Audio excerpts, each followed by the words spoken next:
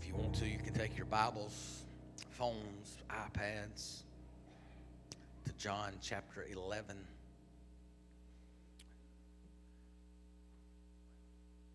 John chapter 11. Lord, we praise you.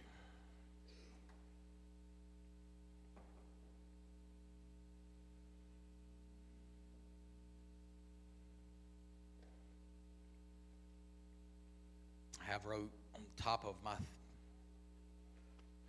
my journal here is it's our heart that moves you.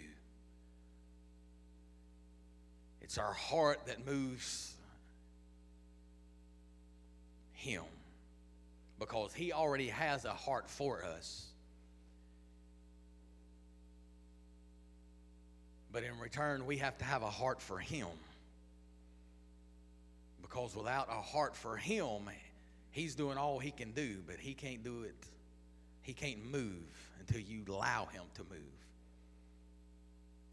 So why do we let people sometimes get in the way of our mindset and our heart to worship God? Why do we allow the enemy sometimes to, you need something, and you need God, and you need a word from God, and you need a refreshing, and you need the rain of God, but you allow the circumstances and the things and people to take that and rob you from that. Because you've heard me say it, it's not going to be anybody standing before the Lord except you and him. That's it. So don't let people or circumstances rob you from having a heart and a posture of worship towards God. In John chapter 11, it says in verse 1, now a certain man. I can stop right there and I can tell you this morning that God knows each and every one of you. There's not by accident or happenstance or anything like that you are here. You are here today. It's not by an accident that you were born. Don't let anybody tell you that you were an accident. I don't care where you come from, what kind of family you come out of, what kind of mother and daddy you had, or anything like that. You are not an accident. You was planned by the very plan of God himself for you to come and be conceived and come into this world. So there's a certain man, there's certain people, that certain person is you this morning. Jesus said there was a certain man, or John chapter 11 here, that was sick. Sick, the Greek word for sickness here means feeble in any sense.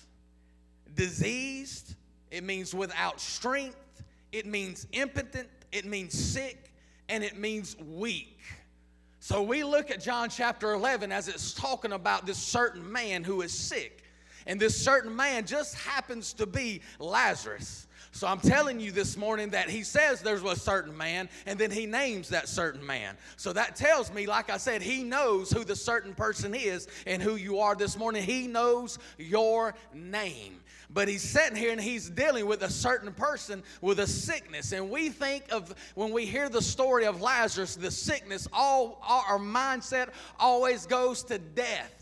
Death, because we know Lazarus in the end, because of this sickness, dies. But the Greek word for sickness here and right here don't mean death. It could mean without strength. It could mean impotent. It could mean sick, weak, diseased, or feeble. So here we have a person, Lazarus, that is not a sickness, and we'll figure this out in just a minute, that's not unto death, but it's a sickness of weakness, without strength, feeble, disease. It could be any of those things. But so sickness covers a whole bunch of things. So what am I telling you this morning? I'm telling you there's certain people in this place that God knows your name this morning that are sick. And you say, Pastor, I'm not physically sick. Well, the Greek word here don't mean physically sick. It can mean you're without strength. You're weary. You've been beat down. You have circumstances in your life. There are things that's come along that have made you sick, is what he is saying here. And there's people in here today that no doubt are sick. that need a strength, need God's rain, need some refreshing in your life. And God knows your name. The thing about Lazarus' name is it means whom God helps. His name means whom God helps. So we can read this context of the very first scripture in John chapter 11, and we can see there's a certain man that is sick, but it already don't mean unto death, and his name means God is help. We could stop right there if we really knew who we were talking about and say this man is not going to die because God is going to help him. So I'm here to tell somebody this morning that this certain person and this certain thing that you're facing, that God is help in your life, that it is not unto death for you this morning. It's not intended for death. But what we allow and how we allow this sickness to keep infecting and infiltrating our life will depend on our very life. But if you really knew God is help, if you really stood on the word of who Jehovah Jireh is this morning, you would know that He is your provider. So the thing that you are going through this morning is not meant to kill you. Even though you may be weak and without strength, even though you may be weary, I'm here to tell you this morning that the Lord is help is on your side. He has a new name for you. So now a certain man was sick named Lazarus of Bethany, the town of Mary and her sister Martha. It was that Mary that anointed the Lord with ointment and wiped his feet with her hair, whose brother Lazarus was sick. I got to looking at this. And it's very why in the second verse he talks about Mary and what she done for Jesus. And she makes the connection that this is Mary's brother. I can tell you, even in your time that you spend at Jesus' feet, there's things that's going to come still into your life that you are going to have to overcome. No matter how much time, the preparation at Jesus' feet is what helps you and makes you overcome the things that come into your life.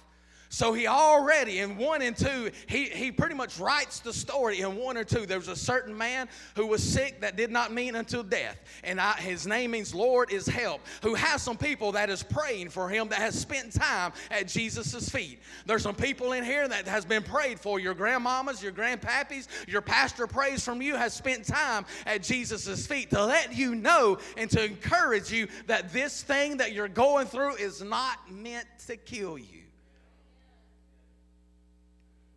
And as I studied, what does Mary's name mean in the Greek and the Hebrew? Both of them. And it kind of, because I went and told Pastor Lori, do you know what Mary's name means in the Greek and Hebrew? Because it kind of throwed me for a whirl, because Mary was the mother of Jesus. Mary's name means the rebellion, or to rebel. And it comes from the Greek word mar, which means bitterness.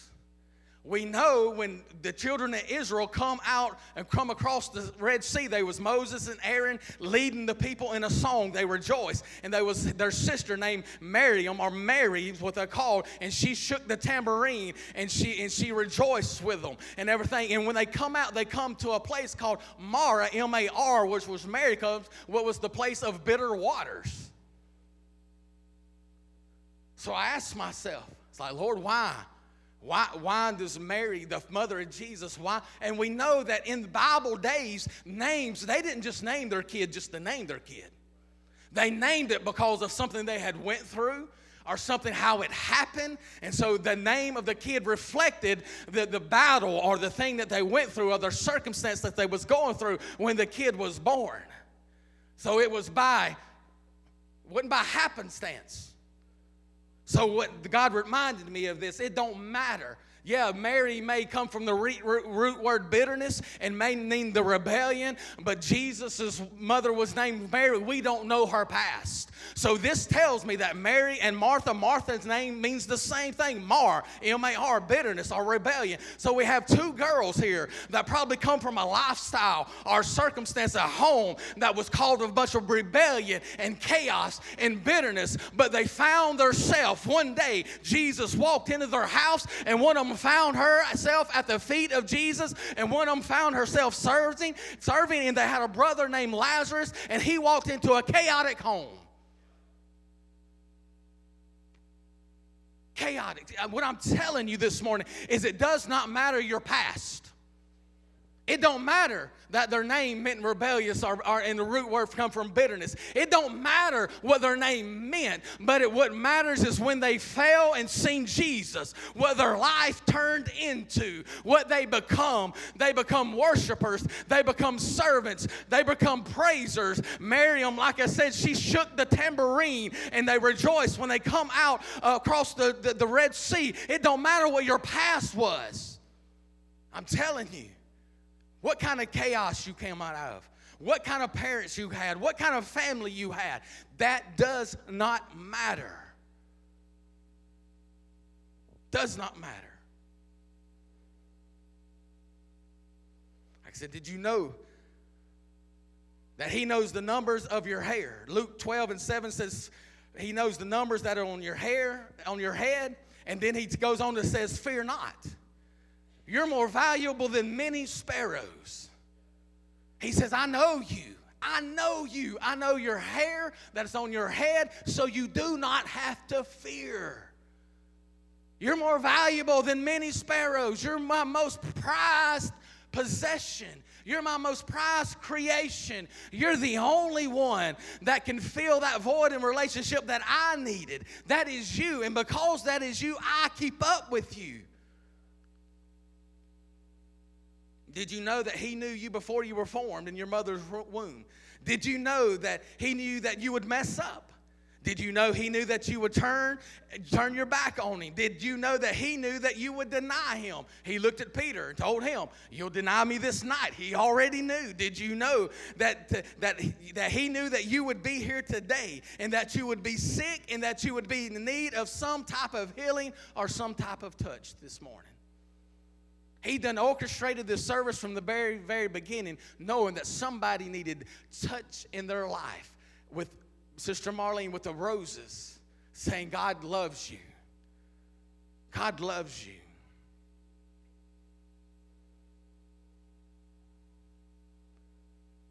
Verse 4, it says, when Jesus heard that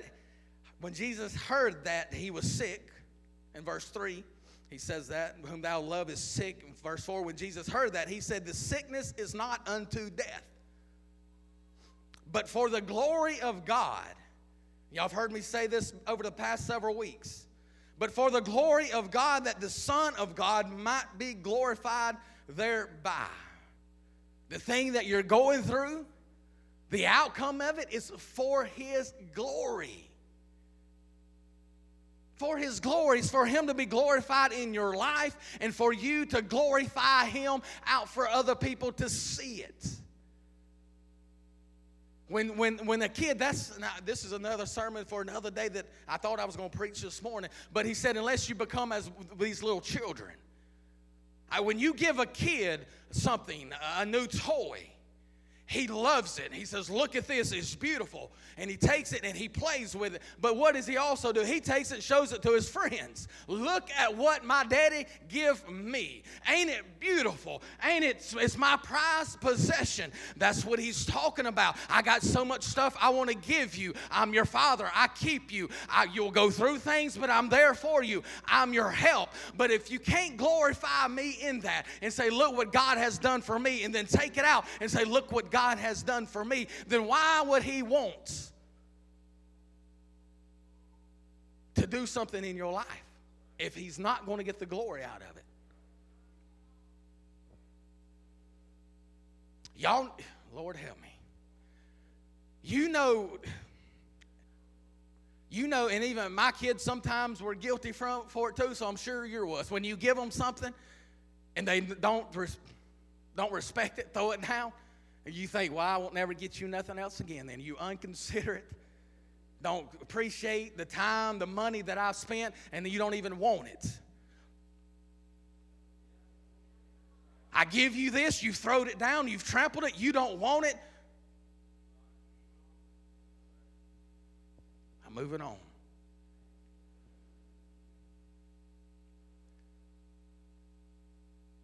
But it's got to be for his glory.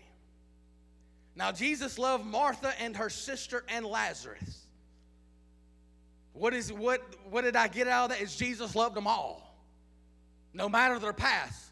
No matter what their past identity was, no matter what had happened, he loved every one of them. John 3:16, for God so loved the world. That includes all of us. Every person from the creation until he comes back, he still loves us all. And you're in that, and I'm in that. So he loves you, and he wants to fulfill his love for you in your life. He loved every one of them. Now, Jesus loved Martha, her sister, and Lazarus. He didn't leave anybody out. Let them know that. When he had heard that he was sick, he abode 2 days still in the same place where he was. Then after that, he said to his disciples, let us go into Judea again. Let us go into Judea again. Well, why is that significant? Because in the previous chapter, John chapter 10, it ends with Jesus and them just about getting stoned to death. And so they flee out of that region because they were hunting them down. The Jews were mad at what they were doing, and they were hunting him down. And the Bible says they sought to stone him and to kill him. So he said, we've got to go to Judea again. No matter what has happened in the past, Jesus is still going to show up for you. Because you know what the word in the Greek Judea means. It means he shall be praised. What I'm saying it don't matter. The very thing, we know this scripture, and a lot of us know how this story ends. But the very thing, they picked up a stone to try to kill him. In that region. And the very thing that they sought to kill him with later on this story is the very thing he's going to remove so life can live again. Why? Because he shall be praised. His praise he will not give to another. He will be glorified and he will be praised. So no matter what happened in the past, no matter how many times the devil has sought to kill you, he's still going to show up because he says, I will be praised in every circumstance, in every situation. I'm there because I'll be praised. I'll return to you just so you can give me praise. He said we got to go again and to the very place that we were going to get killed and let people know I'm going to be praised. I'm going to be there in the midst of your worst times. Why? So that I can get the glory and that I can be praised.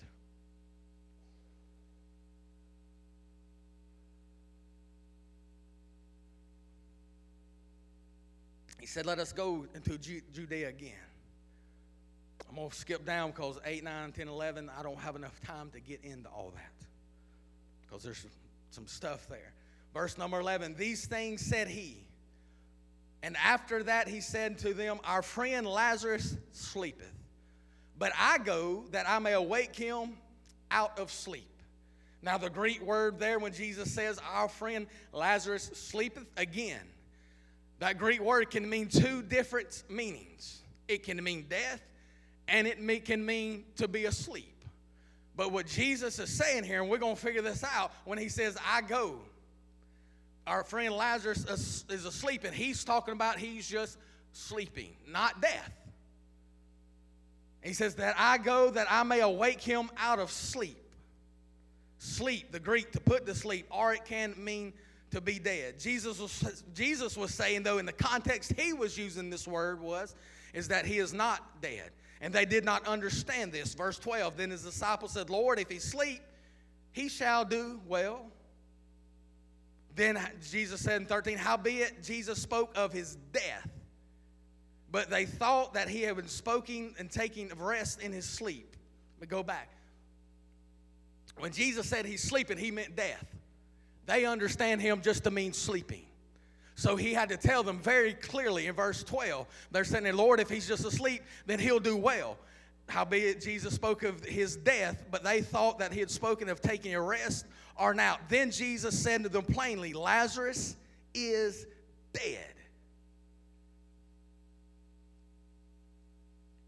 Like I said, I hope I can present this to you. When Jesus said that our friend Lazarus is asleep, it's the same Greek word, but that Greek word can have two different meanings. So Jesus was telling them, our Lazarus, our friend, is dead. They didn't understand that he was using it that way. So they said, well, God, if he's just sleeping, Jesus, then he rests and he does well. And Jesus looks at him and said, you don't understand. He's not resting. He is dead. This is the thing. Because they didn't understand, Lord help me, what Jesus was speaking to them. They took the word that Jesus meant that he was dead and said, oh, he's doing good. He's well. He's just asleep. So a lot of times in our lives, Jesus speaks to us, and we take that word. Jesus is saying one thing. Jesus is saying here, he's dead. They take that word and say, well, he's doing well. He's just asleep. A lot of times in our life, we take what Jesus said and we turn it into what we want it to say.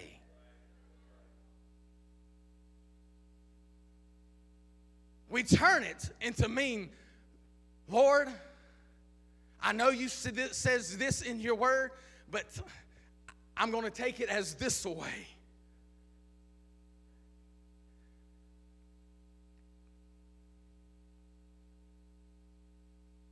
If he sleep, he shall do well. Jesus spoke of his death. Quit calling your sin good. That's what they were doing. They were death. How does death happen? The wages of sin is death. So if we take this and look at it another way, Jesus has said he is dead. The sin, the sickness has come upon him and killed him. But they looked at him and said, oh, Lord, I'm not taking it that away. Everything is well. Everything is good. Quit calling your sin good when Jesus is saying it's death. Let it die. Let it be a rest. I come that you may have new life and be a new creature in me. I come that all things old have passed away, and in new you have me. He's come to that. Quit calling your sin good. Just because you're doing well does not mean you are not sick or dead.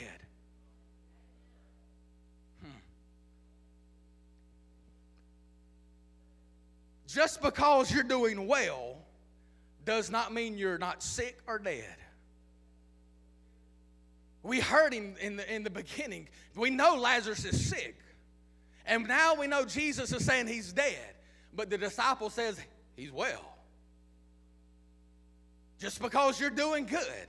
Just because everything is going your way right now. Just because everything in your household is merry-go-luckies and rainbows and everything else. Your job's going good. Your relationship's going good. And you're calling everything well does not mean in your heart that you ain't sick or dead. Because Jesus sees the heart. And he knows you are sick and you're calling yourself well because everything's going good in your life.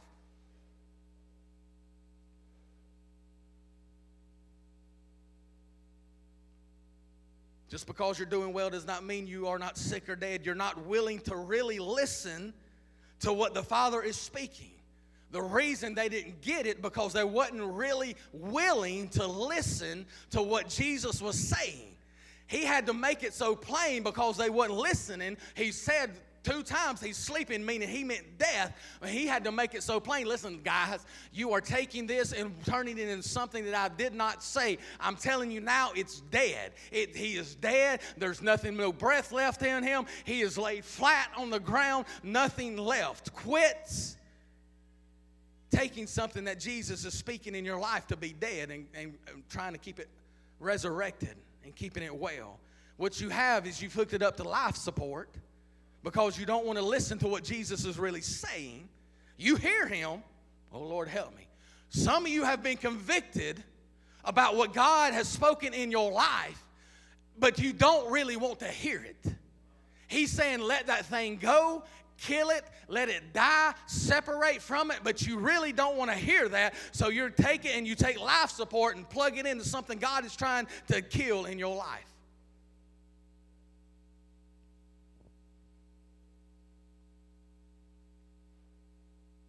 Listen to what the Father is speaking. They really didn't want to listen. You're changing the words to say what you want to hear. You're not asleep. And you know you're not asleep this morning. I'm talking to somebody. You know you're not doing well this morning. You've got the facade and the face on of I'm doing well, everything is going good in my life, I look good, you've got the whole front picture painted good, but listen to me this morning, He knows that you are not doing well, so quit resisting what He is really saying and listen to what He is saying to you this morning. You're not asleep, you're not doing well, you're not just resting, you're dead in your sin. Jesus plainly tells them in verse 14 that He is dead.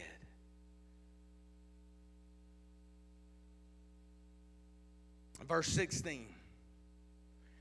Then said Thomas, which is called Didymus, unto his fellow disciples, let us go that we may die with Him. Okay, why is that important? Well, everybody knows Thomas as Doubting Thomas. And everybody knows his... A lot of y'all probably didn't realize this is really the first time we read that he doubts right here. We know it is when Jesus, after He died, and Thomas says, I won't believe it unless I put my hands in His side and I see His nail scar, the scars in His hand. And we call him Doubting Thomas. Well, here he is again, Thomas, named Didymus, one of the disciples. And he tells him, well, when Jesus plainly tells him Lazarus is dead, then no Doubting Thomas, voice of sarcasm, this has sarcasm written all over it. Because why did they not want to go to Judea? Why did they not want to go that way again? Because the last time they were there, they got killed. So when Lazarus has died, Thomas is really thinking there's no reason for us to go. So in sarcasm, he says this, after he figures out to his fellows out, let us go that way that we may just die with Him. Well, if He's dead, they tried to kill us last time. If we go, guess what? Let us just all go so we can all die together. Sarcasm in its finest. Thomas was doubting. He had that in his mind. He's like, well, if Lazarus is already dead, if we go, they sought to kill us, then guess what? We're all going to die anyway. A lot of you have a lot of things in your life that you allow Thomases to speak into and try to make you doubt that you can't overcome it, that it can't really live again. Verse 17, then when Jesus came, He found that He had lain.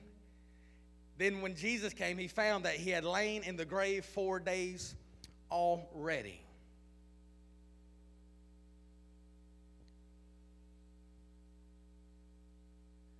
Now Bethany was nigh to Jerusalem, about 15 furlongs. We know that the Greek word for Jerusalem means, basically it means double peace. The thing, the death in Bethany is so close. The furlongs there is a little under, it's 9,000 feet, is 2 furlongs. So it's a little under 2 miles. It's a little under 2 miles, 5,280 feet in a mile, in case any of y'all wanted to know that. So 2 furlongs is 9,000 feet. So from Bethany to double peace to Jerusalem was little under 2 miles. You're that close. The place that you're dying in, you're that close to double peace being in your life. You just got to hold on. You're that close to getting what Jesus wants you to have in your life and to walk in the peace and the blessings of who He is.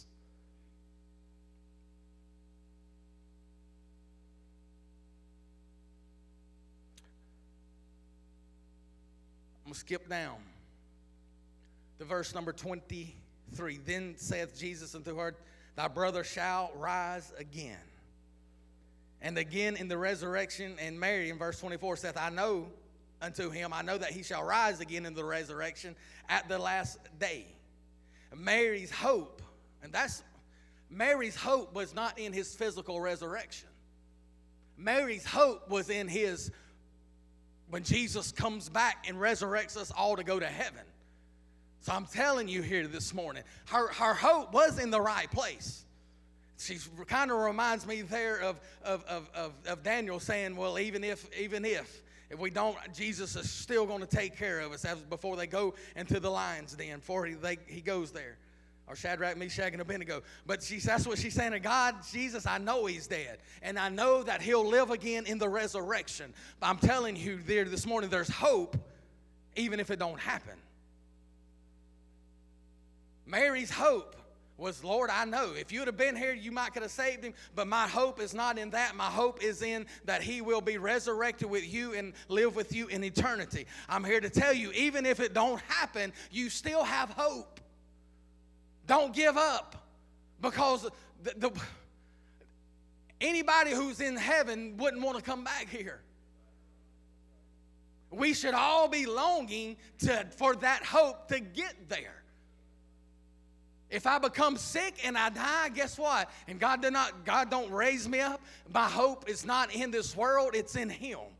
That's where my hope lies, and ultimately, that's where your hope lies also. The ultimate end is that your hope and your life in Christ Jesus is your hope to live in eternity with him. No matter what this world does, no matter what this world says, no matter what sickness you have on this world, as long as you're in hope is the resurrection of the dead in Christ when he calls you home, then I can tell you it don't matter what happens right now, because you have a greater hope. And she knew this. She knew this. Your hope should ultimately be in Christ Jesus. That if things don't go, it does not get resurrected, that you will live with him. Jesus said to her, I am the resurrection and the life. He that believeth in me, though we're dead, yet shall he live. And whatsoever liveth, and whosoever liveth and believeth in me shall never die. Believest thou this? And she says, yes, unto him. So he's telling her, listen, if you believe in me, you ain't never going to die anyway. Something that I don't know why I've never thought about it. I reckon because my brain most of the time is a little shallow. When they're talking about, well, Jesus killed him, or Jesus allowed this death to happen. Death is not an end. Death is not the end. Jesus gives you a choice to live forever, but he gives you two places to choose from. You're going to live forever. A physical death on this earth does not mean you quit living. It means this body, this flesh right here, is dead and put in the ground.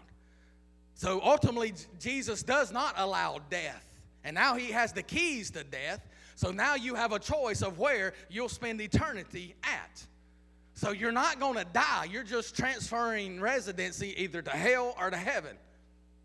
So you better choose, and you better know where you're going to spend it. Because 80 years on this earth is nothing compared to an eternity of heaven or hell. This is just a little while. Again, a vapor amidst. You don't die. You continue living, but you're going to have someplace you got to choose where you're going to live. Her tears and everything. And they see Mary get up in haste and take out, and guess what? They follow her. They follow her. There's people looking at you.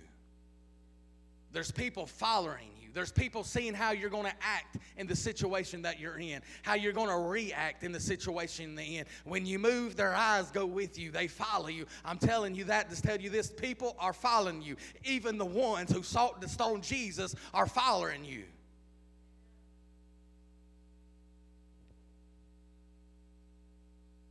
Mary finds herself again in verse 32 at the feet of Jesus. That's where you have to stay.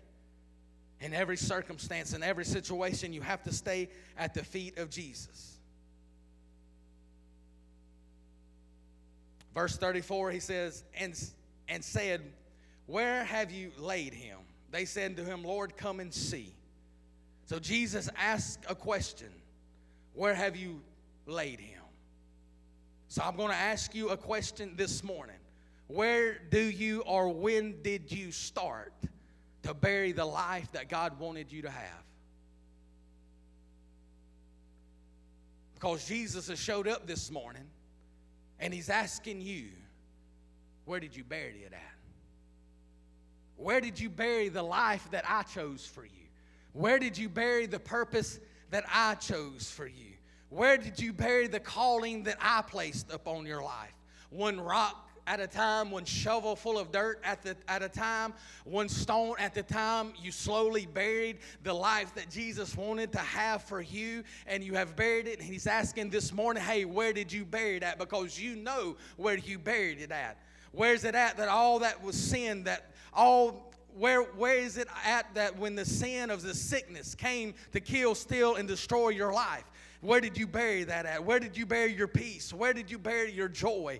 Where did you bury your purpose? Where did you bury your calling? Where did you bury your faith? Where did you bury your gifts? Where did you bury your voice? Where did you bury your wisdom? Where did you bury your direction? He's asking you this morning, where did you bury it at?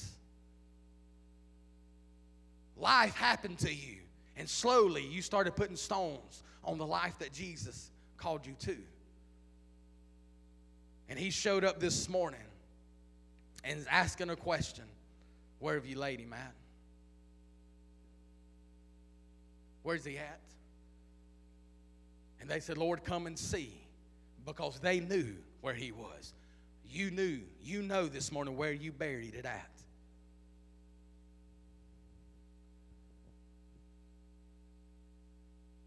And we have the Jews there in verse 37 again. Some of them said, could not this man which opened the eyes of the blind have caused that even this man should not have died? There's the people that's going to stand there and ridicule you and talk about you and say, yeah, he didn't do it this time. One time he opened blinded eyes, but look, this time you're dead. But in all actuality, you're not dead.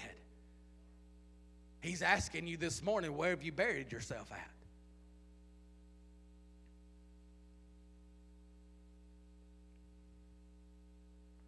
Verse number 35, it says, Jesus wept.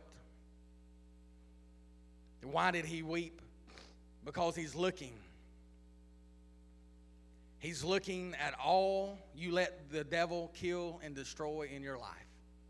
He asked, where did you bury him at? Where did you lay him at? And they said, come and see. And then Jesus wept. This morning, Jesus has showed up in this place with all his love and glory and have asked you a question. Where did you bury it at? And he sees it, and now he's weeping because he sees everything that you have allowed the enemy to come in and kill, steal, and destroy. He's seen what you have allowed, every rock and every piece of dirt and every shovel full of this world to start burying the thing that he wanted to resurrect and the thing that he called forth, because Lazarus means God is my help. He was there to help you, but instead you turned your back on him and started burying those things, and now he's weeping because he sees all that you have buried. All the things that you've allowed this world and the enemy to come to steal from you. You've buried it. A sickness, at the beginning of John chapter 11, a sickness that was not meant to kill you. It was not meant for death. A trial that was not meant for death. A situation that was not meant for death. A storm that was not meant for death. A relationship that was not meant for death, but was meant for the death, not meant for death, but was meant for his glory. He's weeping because everything that you went through, that you allowed the devil to use for you to start bearing, he's weeping because he's saying everything, every trial, every situation, every relationship was for my glory, and now you have buried it. You've buried it. Because in the very beginning, the word sickness was not used for death. The very beginning of your trial that you started out with, God says, I'm going to use this for glory, but you turned the word there into something that it was not meant to be, and you have buried it yourself. It was not meant for death. that situation, you buried yourself unto death. Jesus didn't do it. Jesus was not there when they rolled the stone over Lazarus' grave. You know why they rolled it? Because they said he's dead. Jesus is not the one rolling the stone over your grave or your situation. Even though he's 4 days late, he's still not the one pushing the stone. Because he says, when I get there, when I return to Judah again, I'll be praised and it'll be for my glory. So I'm not pushing a stone over your life. You push the stone over your life. And how do we know that? Well, let's just go to verse number 38. Jesus, therefore, again groaning in himself, cometh to the grave. It was a cave, and a stone lay upon it. What? A stone is there. Why did you bury it? I said it was not for his death, but it's for my glory. And in verse number 39, Jesus said, take ye away the stone. Why did he say take away the stone? Because a stone is something that blocks. A stone is a blockage. Okay? And he told them to take it away.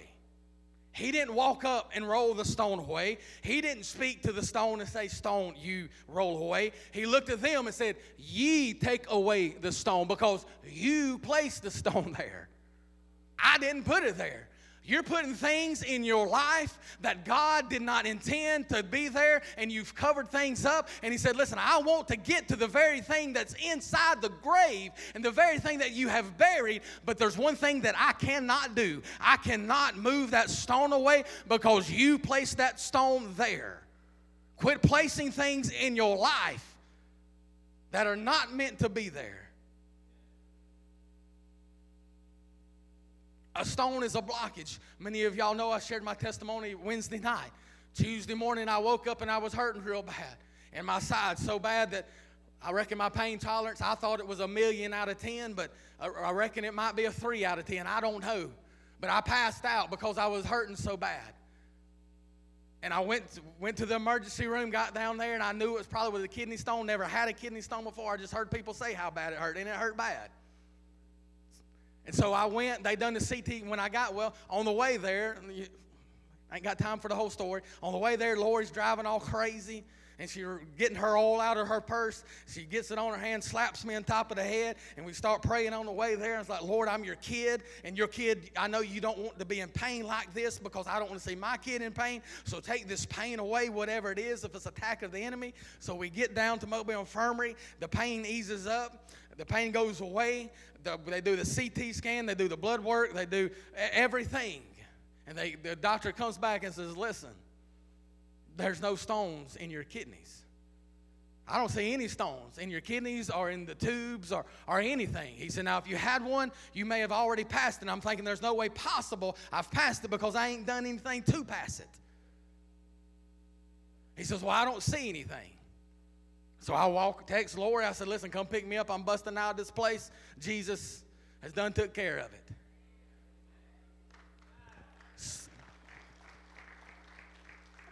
Because a stone is a blockage. Remember that. A stone is a blockage. Physical, mental, spiritual, it's a blockage. It's meant to stop things. We come back. Prayer was at 10 o'clock on Tuesday. 9:45, 9:50, we pulled in the parking lot. I walked straight in here still in my pajamas, sat down there on the bench there, opened my Bible up, and that's I didn't have this smart. I wasn't even planning on preaching this Sunday. I was preaching something else. And opened my Bible so it was not marked for any reason. Should it have opened to this other than the power of God? That's the only reason. And I opened it, and I read verse 39. Flipped it open. Jesus said, take away the stone. I said, thank you, Father. So there's no doubt it was a stone. And there's no doubt it was meant to hurt me. And there's no doubt it was meant to block me and stop me from going forth and cause pain. But he said, take away the stone. And so I usually, y'all know, I pray and I walk and I walk and I walk. I don't sit down. So I read that while I was sitting down, and it's like the Spirit said, well, get up. This ain't the way you normally act. You usually walk. So I walked and prayed. I walked out of that door, walked over, had to go to the bathroom, went to the bathroom, and right when I went to the bathroom, right then a stone popped out. Never felt it, never knew it was there. Why? Because a stone is meant to block you, to keep you, to hurt you, to not let anything pass, not let God use you, not let things flow through you like they're supposed to. Now, you can take that physically, spiritually, mentally. A stone will stop the flow of the glory of God in your life, and the only person who puts the stone in the way is you. God didn't design this body to tote stones.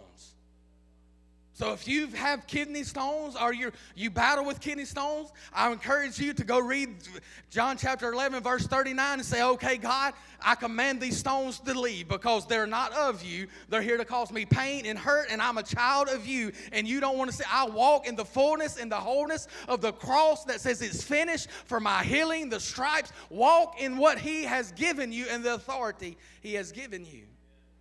Philip, if you want to come, I'm trying to slow down a little bit. A stone is meant to block. Why did they put a stone upon Jesus' grave? Because they was like, and they put guards out there. Like it was meant to block him from going anywhere. That's what I'm telling you. Stones can't block him. You're the only one that blocks him. You are. Ezekiel 36:26 says that he'd give you a new heart and he'd take away the stony heart. So now I'm talking about the heart of stone that some people have allowed the world to turn what once was pliable and what once was God could work with and what which was on his potter's wheel has now dried up because you have rolled something on over your life and has caused you become like stone. Jesus asked them to remove the stone. Jesus said, take away the stone. And Martha tells him, Lord, he's dead 4 days now. And he tells him in verse 40, Jesus said to her, said I not unto thee, that if thou wouldest believest, thou shouldst see the glory of God. Verse 41, then they, not Jesus, took away the stone from the place where he was dead and was laid. And Jesus lifted up his eyes and said, Father, I thank thee that thou hearest me. And I know that thou hearest me always, but because of the people which stand by, I said it, that they may believe that thou hast sent me. And when thou hadst spoken, he cried with a loud voice, saying, Lazarus, come forth. But this is the thing.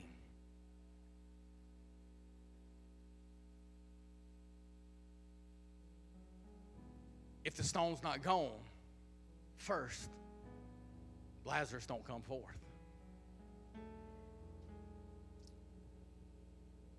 God is standing outside of your stony heart this morning. Jesus, his glory, his love, it's already been here. It's already here. But as long as you are in that place where you keep yourself walled up, stoned up, if this morning when we sang Let It Rain, guess what you can't get if you're in a cave? You can't get the rain. You can't get the very thing that gives you the resource. Guess what else you can't give if you're in a cave with a stone rolled over it? You can't get the sun. You can't get the glory of the Lord. So this morning he's standing there and he's asking you, Lord, he's asking you, would you take away the stone this morning? Because I cannot call you forth to receive the glory, to receive the sun or the rain, as long as you have a stone rolled over your life and over the situation that you are in. If you would stand with me this morning.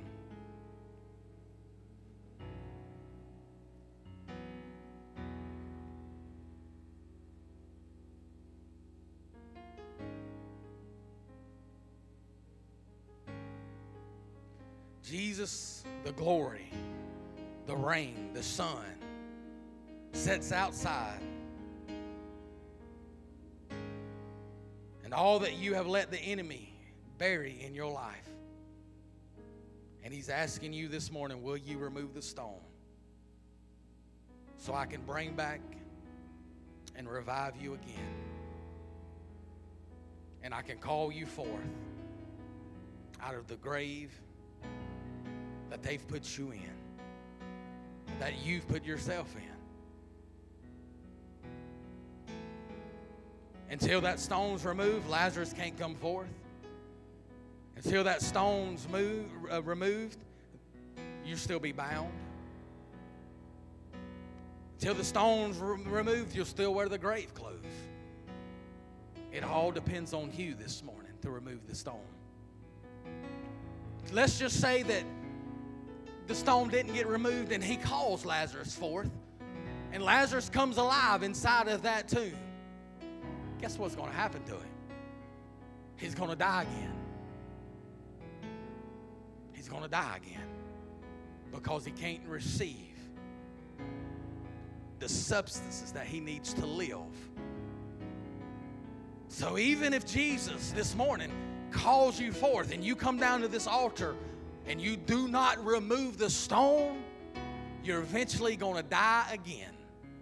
It all depends on the stone. You've got to remove it. Whatever it looks like, you've got to remove it out of your life. Lord, as we come before you this morning, Lord, I've followed your voice in everything, Jesus. God, but right now the most important thing, Lord, is for us to all be in humble and reverence to your Spirit, that we search our hearts and our lives this morning, Lord, and we ask ourselves, God, what is the stone that I've placed, that I've buried myself with,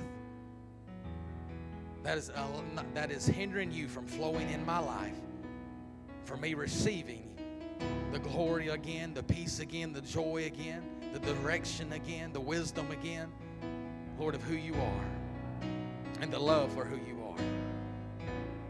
So, Lord, help us, God, to look at whatever it may be and roll the stone away, Jesus, because you asked them to take it away. So we have that upon us this morning, God. We've got to remove the stone for you to work. So right now, in the name of Jesus, if that's anybody in this place this morning, you say, Pastor Jared, I've buried myself. I've allowed the enemy to bury myself, and I've secluded myself and locked myself away. And even though you're calling yourself well, even though you're calling yourself good, that you're in a time of goodness and rest, you know that your heart is a stone. You have blocked the thing in the flow of God in your life. And this morning, He wants to restore that, but you've got to get rid of that stone. If that's you this morning, I want you to come up here and say, God, take it away. Lord, I give it to you. I remove the stone for you to flow in my life again, because I'm not well. Because the very thing you're going through is not meant to kill you. But if you put a stone over it, seclude yourself, that's exactly where you'll wind up. That's exactly where you'll wind up. As Philip sings, if that's you this morning, make your way up here, and I will meet you in these altars.